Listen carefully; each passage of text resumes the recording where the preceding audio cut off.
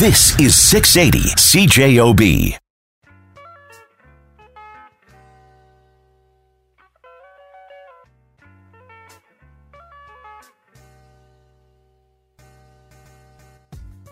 Hey everybody, it's Kevin Bergen and this is The Main Ingredient, and today I'm talking with Adrienne from the Main Street Project and Scott, who is one of the owners of Three Guys Greens, about a dinner they're putting on for the residents at the Main Street Project on December 30th.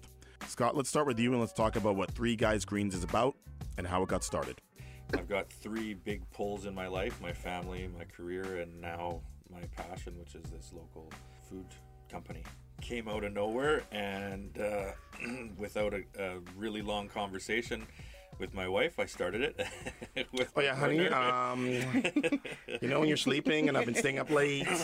So, by the way, the passion came from constantly running into problems sourcing food during the winter, specifically knowing that a case of tomatoes can go up by 200% in the middle of January. Last year, at one point with the golf course, I had a case of celery that was over $200. Come on now. Yeah, so and that's for 24 pieces. So, some guy in a jacket came up and sold it to you? Yeah, exactly. Like somebody pulls up with a leather jacket in the back lane, back of the trunk. And, no doubt, buy it off the truck, kind of thing. So, knowing that most of that is coming because of the climate shifts that are happening, the inability to supply regular, consistent food sources from Mexico and Southern California and Arizona, all those places that are regularly providing us with our produce, they're having problems, supporting themselves. So we end up taking the brunt of it as far as financially, and then environmentally, knowing that there's hundreds of trucks dailies that are driving back and forth using all the fuels that could be used to for something maybe a little bit more localized. We'd rather that those resources be used on something more local. So just recently we discussed how our company pretty much runs on water and electricity for the most part, and passion. So we have tons of water in Manitoba and tons of electricity. So in another macro sense, we're actually supporting the Manitoba economy by creating this business that goes and uses those resources that we have locally, as opposed to using transport and stuff like that may cause a little more environmental problems. So it's come around in the last 6 months where we've actually started producing and selling products. The first 12 to 16 or 18 months was a lot of planning and getting things organized and trying to find out exactly what we were going to do and who we wanted to be partnered with and moving forward that way. But I've never really heard of this kind of thing before. So how did this come about for you? Like, how did this? Are there a lot of people doing it in Manitoba or in North America? Period? So there's not a lot actually. When we started in North America, there was probably 3 different organizations that had a website. Mm-hmm. There may be other people doing it in their homes, incorporating these kind of technologies. But primarily, I saw after Fukushima in Japan, they couldn't grow produce outdoors anymore. They had to go indoors. They were retrofitting silicone chip factories and things like that, where they had really high functioning buildings that were able to take in this new technology and create the ability to grow indoors, as opposed to being reliant on the sun and rain outdoors. We are now able to use our own lighting systems to control how long the plants are receiving their light. We can control the nutrients, we can control the humidity and the temperature. There's no pests, there's no pesticides, herbicides, there's sprays of any sorts. We can keep it as organic as we possibly can using the non-GMO seeds. Most of the places that we deal with are all Canadian companies as well, so we again try to support as many companies through the local aspect first. Right, so it's as perfect an environment in order to grow something as you can possibly get. We call it an optimized growing environment. So based on each individual plant that you're growing, you can actually you can tweak your environment to make it the most efficient. Depending on which you're growing, you can use nutrient levels to optimize it as well. So by creating a better nutrient reservoir or your water source, that you can actually create a better plant out of that as well. So if I'm growing different things, can I adjust different areas to grow different things better? You can, definitely. The idea that we have is to create separate systems so that each system is specifically designed for that plant. Right. Tomatoes or for lettuces or for basils, they all have different pH balances that they need, and different nutrient levels of different sorts that are required to grow them effectively, and again, to optimize their growth so that we're getting the most volume out of the product in the least amount of time. Do you think you would have thought of this idea, about doing this idea, if you weren't a chef who needed it? It absolutely was a driving force in getting us started.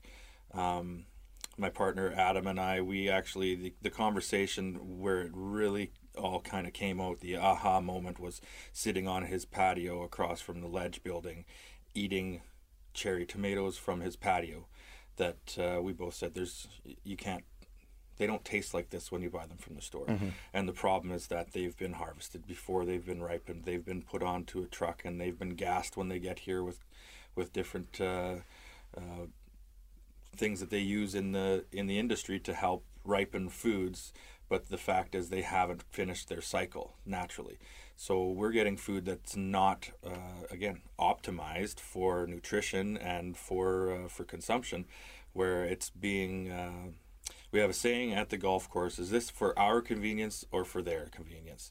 So if we're doing something that is for our, in this situation, the grower's convenience, mm-hmm. So that we can make sure that the product is going to last from Southern California all the way to Manitoba, or is this for our customer's convenience, where the product is designed to be the best tasting, the freshest quality product? So that's what we're doing at Three Guys Greens, is we're trying to provide a product that it's literally harvested the day that it's being delivered. Right now we're serving, our micro trays are coming out of the system Friday mornings and they're delivered before noon. So the restaurants that it's being served to is they're guaranteed the product is as fresh as it can possibly get. We've also done lots of trials to find out exactly when the products will be their best quality as well, so that the customer gets the best shelf life as well. We're interested in them being able to use the product as long as possible. Being a chef myself, I know that you don't want to have a product that's only going to last one day. You want to make sure that you're getting the best bang for your buck.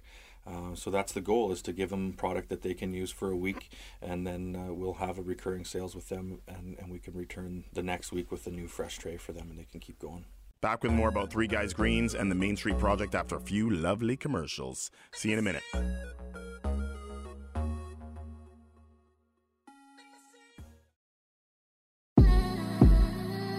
We're back here on The Main Ingredient. Kevin Bergen here with Adrienne from the Main Street Project and Scott, one of the owners from Three Guys Greens, talking about the dinner that's coming up for the residents of the Main Street Project. Scott, about Three Guys Greens, what was the planning phase like in order to create a business such as yours? The first 18 months of planning the business was a lot of almost pie-in-the-sky ideas. Ways in which that we could change the world. We wanted to be an innovator in Manitoba. We joined Innovate Manitoba in 2016. We placed fourth out of the companies there. As far as coming up with new groundbreaking ideas for agriculture, we're definitely on the forefront there. But we want to create food security, not just for Manitobans, but for northern communities. We've got a partner through our Futurepreneur mentorship program that's got some access up into northern communities, and we really would like to take some of this technology up there to provide some. That would be a really good thing, hey? Yes, wow. It's as far as Churchill goes.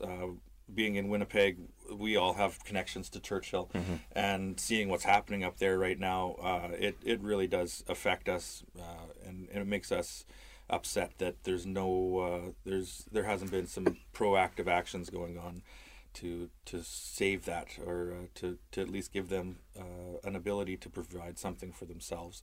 If we could get up there, or to Nunavut and Iqaluit, where the produce is a bigger issue, then I think that's really our goal is for that kind of expansion. How did you come up with the name of the company? Is it actually Three Guys? It was Three Guys, and it's not Three Guys anymore. But we do maintain that there are two people in this business, and there is a third person that's unsaid regularly, and that's the customer. And we don't talk about that often, but without the customer, we wouldn't have this business, and without the customer, we wouldn't have the information to make our product better. Being a chef, we have an opportunity to speak chef to chef at the restaurants, so that I can speak in chef lingo without all the cursing and throwing pots and pans, where we can get to the nuts and bolts of how we can optimize the product for their personal uses. I think the biggest issue, again, goes back to whose convenience is it for, and we're focusing on the conveniences for the chef and for the consumer, and making sure that the products that they're getting is what they're asking for, and not just a product that we're growing. We also produce right now only for orders, so as opposed to producing a regular surplus of inventory that we're focused on trying to sell each week. Oh, so it's like grown to order. We grow to order, so it's almost a CSA, in that we do recurring sales with our businesses.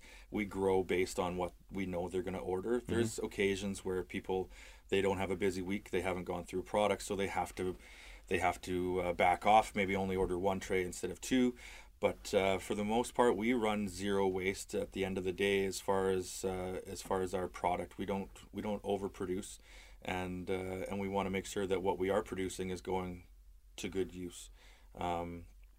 So when it comes to our customers, we get to talk to them, daily, as far as if there was a product that wasn't exactly how they wanted it, we can go back and adjust it. Yeah. Right, and same with volumes too, right? Like, let's say they have a big event coming up or whatever, they can tell you in advance. So that's been the biggest challenge for us is informing them of the growing cycle. Most of our products are only 10-day turnaround, so it makes things fairly simple for the industry to get around. But there are the last minute banquets or last minute events that do come up that cause problems for our chefs. We find that for the most part they can let us know. They know when the majority of the events are coming. Weddings, for example, are one of the main components for microgreens right now that we see increasing in trend anyway, that lots of people really like to have that Instagram photo for their wedding dishes and stuff like that. So nobody's getting married on 10 days notice. So really, yeah. So we're in Vegas they do. We're pretty good on that as far as planning out. Lots of our customers are big restaurants or big catering firms that they have everything's pretty much planned out. So for sure. Just maintaining that communication and making sure that we are aware of when they're having their busy times, we can jump on and make sure that we've got extra product growing. We've produced 2 extra racks in the last month and a half that we're now capable of producing almost 100 trays a week. Oh, nice. So we've got more volume than we can deal with right now as far as ability. So now we're just focused on making sure that we get that product to the customer in a timely fashion. Right, I'm sure the customer too, when you bring on new customers, they have to learn the process. It's a different way of thinking for them as far as ordering things goes too, right? So with the food service industry, the product that we've been selling, or the product that we do sell, is considered a special order item through all the bigger industry or the food service providers. They have to fly it from Vancouver, from a specialty location. So the cost is in the orders of 200 or 300% of what we're right. charging. All that's factored in, right? Because they're talking about jet fuel and all that being included. So we know that being local, we have a captive audience as far as the product is. We can maintain the sales because we're there weekly talking with them, and they can actually get to know the growth cycles themselves, and they know that they could call on a Tuesday because this particular product that they like only takes 5 days. Whereas they also would understand there's some specialty items like herbs that take a little bit longer, that if they're interested, they do have to give us a little bit of notice. So it becomes a bit of a challenge that way. But for the most part, our customers are very, very open with the conversations. I mean, nowadays with How can you emails, not be? texting, and it's impossible to get away from your business for even a half hour. I know, it's great. It's good. It's good and bad, right? It's amazing. I mean, it's great that I can sit at home and finalize all my emails and have conversations with chefs while watching The Amazing Race or whatever with my wife. But then half of the time is her looking at me going like, could you just put that thing down for 10 minutes so we can just watch this show for a second? Yeah, no, I know the routine. We're going to take a break for sports news and weather and return with Adrienne from the Main Street Project to fill us in on how they help Winnipeggers in need each and every day. Back with the main ingredient in a few minutes.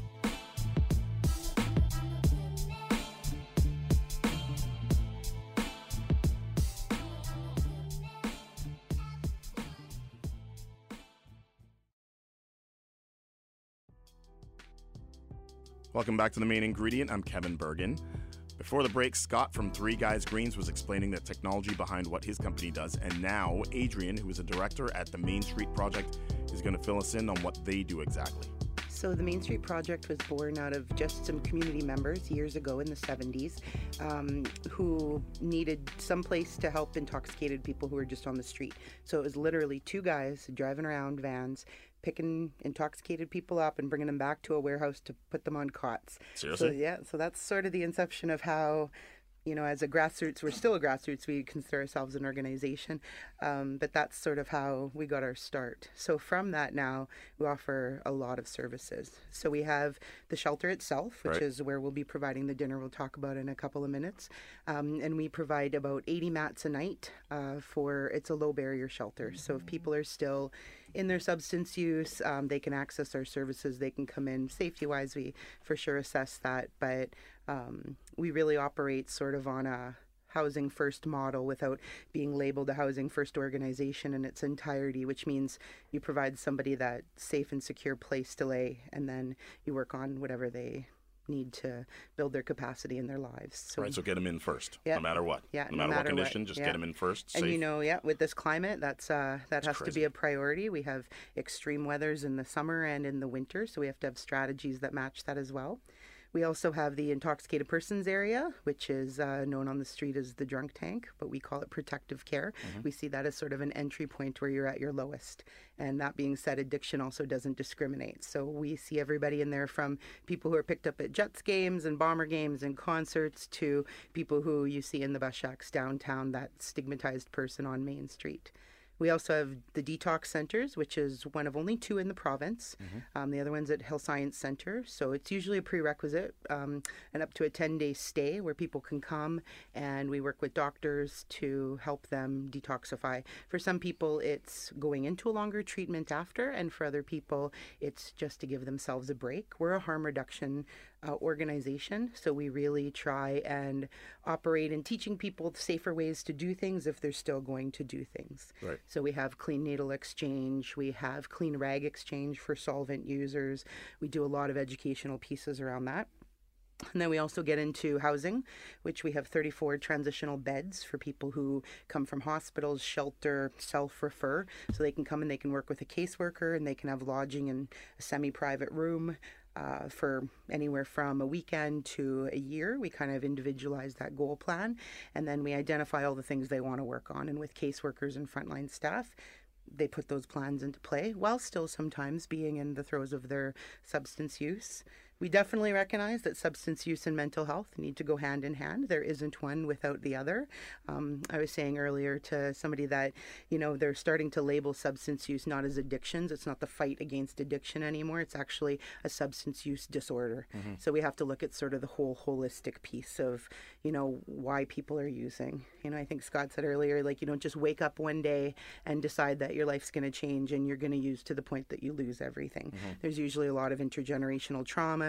In Manitoba specifically, we have a huge Indigenous population that, is a product of the residential schools, which we're still seeing. Sometimes in our shelter alone, we have 3 different generations of people.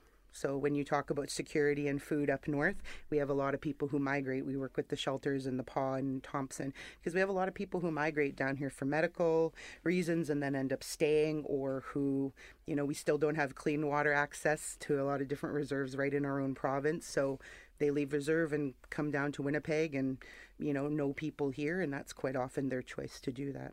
So that, in conjunction with permanent housing, we have the Bell Hotel, which is located on Main, and it's the only building housing first full building of its kind. So it's a partnership between Centre Venture, who owns the building, Winnipeg Housing, who is the landlord of the building, and us, who provides these services on site, and the Canadian Mental Health Association, who's our partner in tenanting. So applications can come from wherever, and people can use in the building, and not legally, of course, because it's not legal to use drugs in general, but it's that housing first philosophy that, again, you provide that safe, secure place to lay your head, and you help people create their goal plans from there. Got to have a different way of thinking, providing that service, right? Like I said to you before, listening to you talk, there's different levels of poverty and addiction and that kind of thing. And a lot of times people's first thing is, clean yourself up, hit rock bottom, clean yourself up, then come back to me and I'll help you.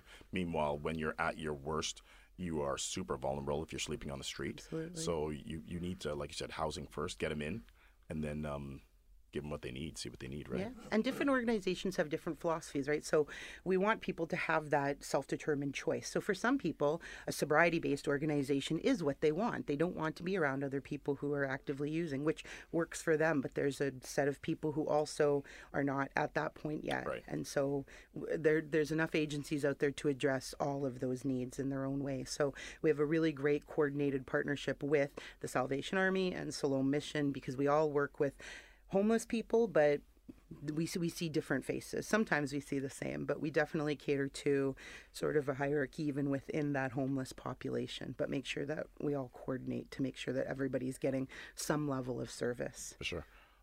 Let's talk about the connection between you two. How did you two meet? How did this event take place? And it's funny because you were talking about, last minute events, whereas this event, I was surprised that you got this event so organized, you guys, so quickly with so many sponsors. So yeah, this event actually came out last week on Wednesday. The management team from Southwood volunteered at a Agape table for a breakfast service. And after it, I was speaking with my partner with Three Guys Greens about what we could do to help give back to Winnipeg as well. We came up with a couple of different options, but being a chef, my partner likes to lean on that quite a bit, and he said, well, can't you cook something? And I said, well, that's my job. So yes, I can cook something. And how are we going to do this? And he mentioned the Main Street Project and all the great things that they're doing there, and how it would be really nice for somebody to show them a little bit of support as well. And I like his volunteering you to do something. Yes, he's very good at informing me what I'm going to do. So it did come together quickly. We started planning last Thursday, so about a week and a half of planning towards getting this all ready to go. On board, we've already got Shawarma Khan and the Green Carrot, Cisco Food Services and Gordon Food Services, Southwood Golf and Country Club, Three Guys Greens. There's a couple of other people that are starting to volunteer. We haven't exactly got the information as far as there's donations coming in. Jen Lusby from the Futurepreneur Canada has volunteered, as some of her entrepreneurs are putting their time and some materials in as well. So we're really surprised at how many people have jumped up, especially considering the timeline. Christmas is next week, and New Year's is following quickly after that. So we know that it's a really short amount of time to get this all put together. Totally, man. So we've got a volunteer schedule, and I'd never had to put one of those together before, so it was interesting to get everybody on board. So we have a prep team, and we've got a transportation team, we've got a food service team, and if everything is good in this world, I'll have somebody to help me clean the dishes up after it's all said and done. So it is going to be on December 30th at the Main Street Project. We're hosting a dinner for approximately 80 people. The Main Street has been generous. Main Street Project's been generous enough to donate the turkeys that I'll be cooking for that. And Cisco and GFS are providing produce for it as well. And we'll be cooking most of it out of Southwood Golf Course's kitchen out in St. Norbert, and then we'll be transporting it over on Saturday night. Big Daddy Taz is going to be in attendance. He's going to volunteer, as well as I imagine crack a couple jokes here and there. Yeah, here and there. So we'll see how that goes. I'm really excited about that.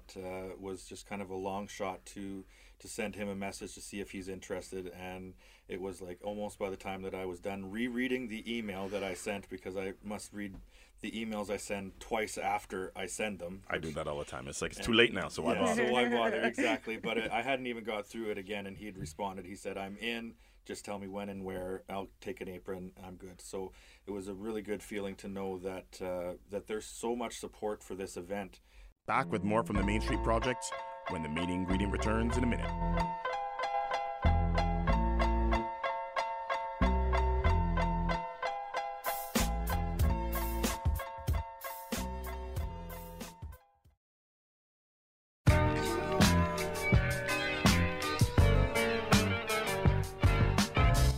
Back with Adrienne from the Main Street Project and Scott from Three Guys Greens, talking about the dinner they are organizing for the residents at the Main Street Project. And I know firsthand how hard organizing events is. So with such little time, how have you guys done it? When we were talking about it last Thursday, I thought I was going to be doing it all by myself.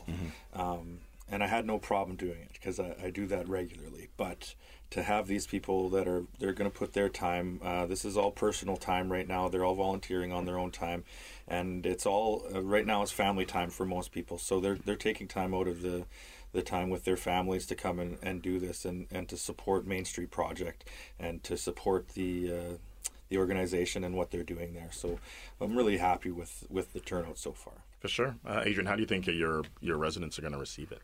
I think it's really important just to know too that like it's really easy to help. Like it's really easy. Like people I think you have to go to these great lengths to plan big dinners and stuff. Sometimes it's just even dropping off a can of coffee. Right. And when you look at sort of like how small Winnipeg is, like they estimate that there's 1,300 people who experience homelessness, and that doesn't count people who are couch surfing, people who are living with family, and people who we call rough sleepers, because some people just don't want to access shelters.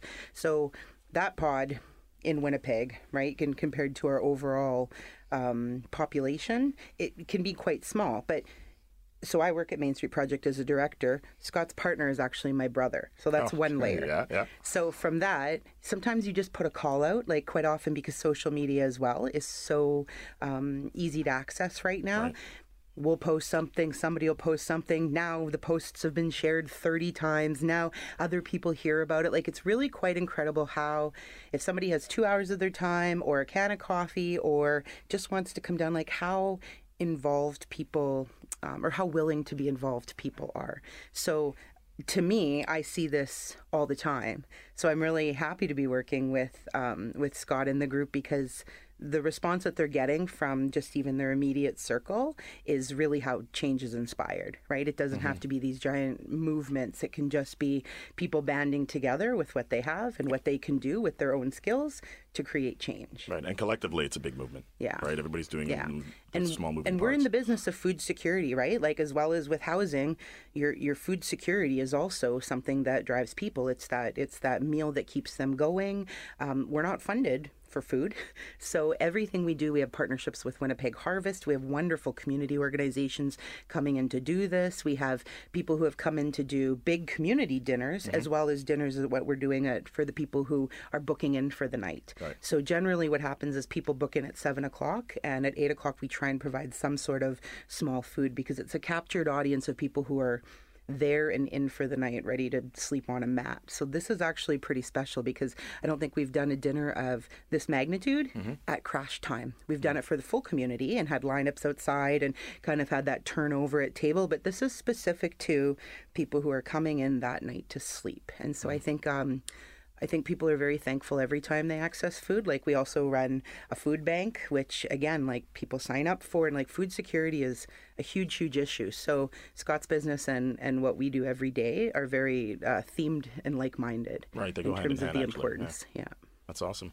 let's give some basic information where people can get a hold of you, how they can donate if they want to, and not just donate money, right? They can donate their time, whatever, like you said. Sure. So the best way to donate, if it's money, if it's monetary, which is not always what we ask for, but we do have the Main Street Project webpage, which is Main Street Project at www.mainstreetproject.ca, and we have a donate button there, and you can donate in many ways. We also have a volunteer access on there with our volunteer coordinator, who is Lisa Hunt, and our community development person, who is Cindy Titus, and they field all of the physical donations, and they're in charge of our clothing room and how we disperse jackets and boots.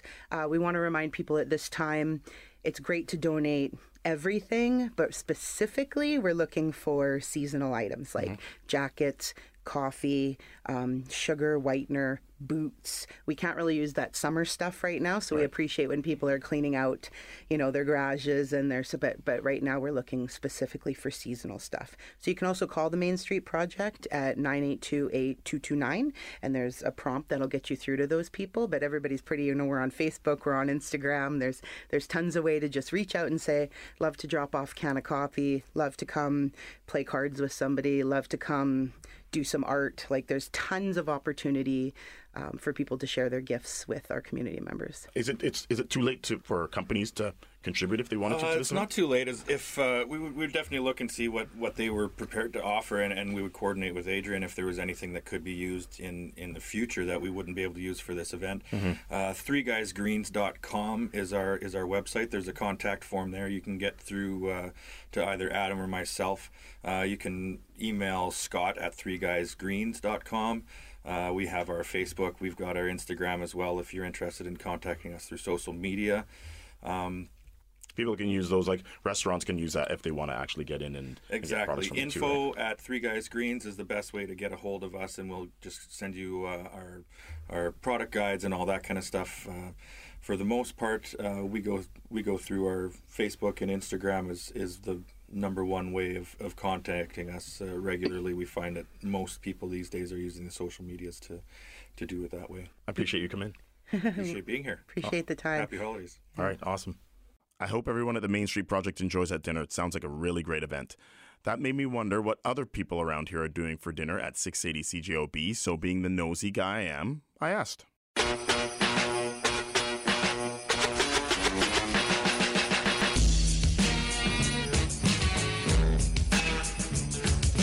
Hi, Shadow here. What are we doing for Christmas dinner this year? Well, the same thing we do every year. We're heading to Lisa's sister's place out in St. James to enjoy some fantastic turkey and gravy and potatoes and all the trimmings that come with it. Get together with family and open some presents and have some drinks, play some games, and wait for the inevitable argument to start about whatever is going on in the news these days and how different people perceive it differently and this point of view and that point of view. Oh, I can't wait. It's going to be so much fun. Merry Christmas, everybody. My name is Christian O'Mell, and this year I will be having Christmas dinner in Owen Sound, Ontario at my mom's house. We will be having turkey dinner, as we always do. It's the tradition there. When it comes to Christmas dinner, trust me, I love to eat, and Christmas dinner is awesome because I get to eat a lot of food, and I just love my mom's stuffing. I'm a bachelor living in Winnipeg. My parents live in a different province. I don't get to have big feasts very often, so when I get to go home for Christmas dinner, you bet I'm stuffing my face with as much as I possibly can, and a lot of desserts too. I'm Jeff Currier. Merry Christmas to one and all. I hope 2018 brings nothing but good things to everybody. For Christmas dinner, we have Christmas dinner at home. Gather the family around and have the Christmas turkey feast with all of the extra trimmings with ham and meatballs and all the rest of that sort of thing. And my beautiful wife, Jan, does a spectacular job on it every year. Hi, it's Hal Anderson. My mom and sister are celebrating Christmas in Alberta with other family. Jackie and I will spend the day with her mom and brother here. There's a big debate this year. Usually we tie two big turkey breasts together and roast them. But Jackie says there's too much left over. Really? Can there ever be too much turkey left over? I'd eat those turkey sandwiches for the rest of the year if I could. Jackie is threatening to roast a chicken instead. We'll see who wins. Who am I kidding? we're having the chicken. Merry Christmas and Happy New Year. Merry Christmas, everybody. It's Julie Buckingham from the news here on 680 CJOB. The big question, who am I having for dinner? Seems like an easy one. I'm guaranteed to have 9, could be as many as 15. As for what's on the menu, gotta have the turkey, gotta have my sage and apple stuffing, mashed potato casserole, which has already been lovingly prepared and is being stored currently in Mother Nature's freezer, also known as my garage. So mashed potatoes, some chives, some bits of bacon, some cheese that you can mash up and do all of that ahead of time. So when the turkey comes out, you can pop that in the oven and just rewarm it and it's all set to go. And then hopefully some of the rest of my family members will bring the rest. Wink, wink, nudge, nudge. For me, the holidays just mean a time for us all to reflect on the year that's been. Usually we're wishing for it to be over, depending on how it's gone. But it really is about spending time, seeing the faces of those you don't get to see necessarily every single day, and the little ones as they receive their gifts, and even the big ones too, and just bringing that smile to their face, knowing that you spent that time or they spent that time choosing that thing that they thought would bring your life some happiness. So I hope you get that one thing this Christmas that brings you happiness.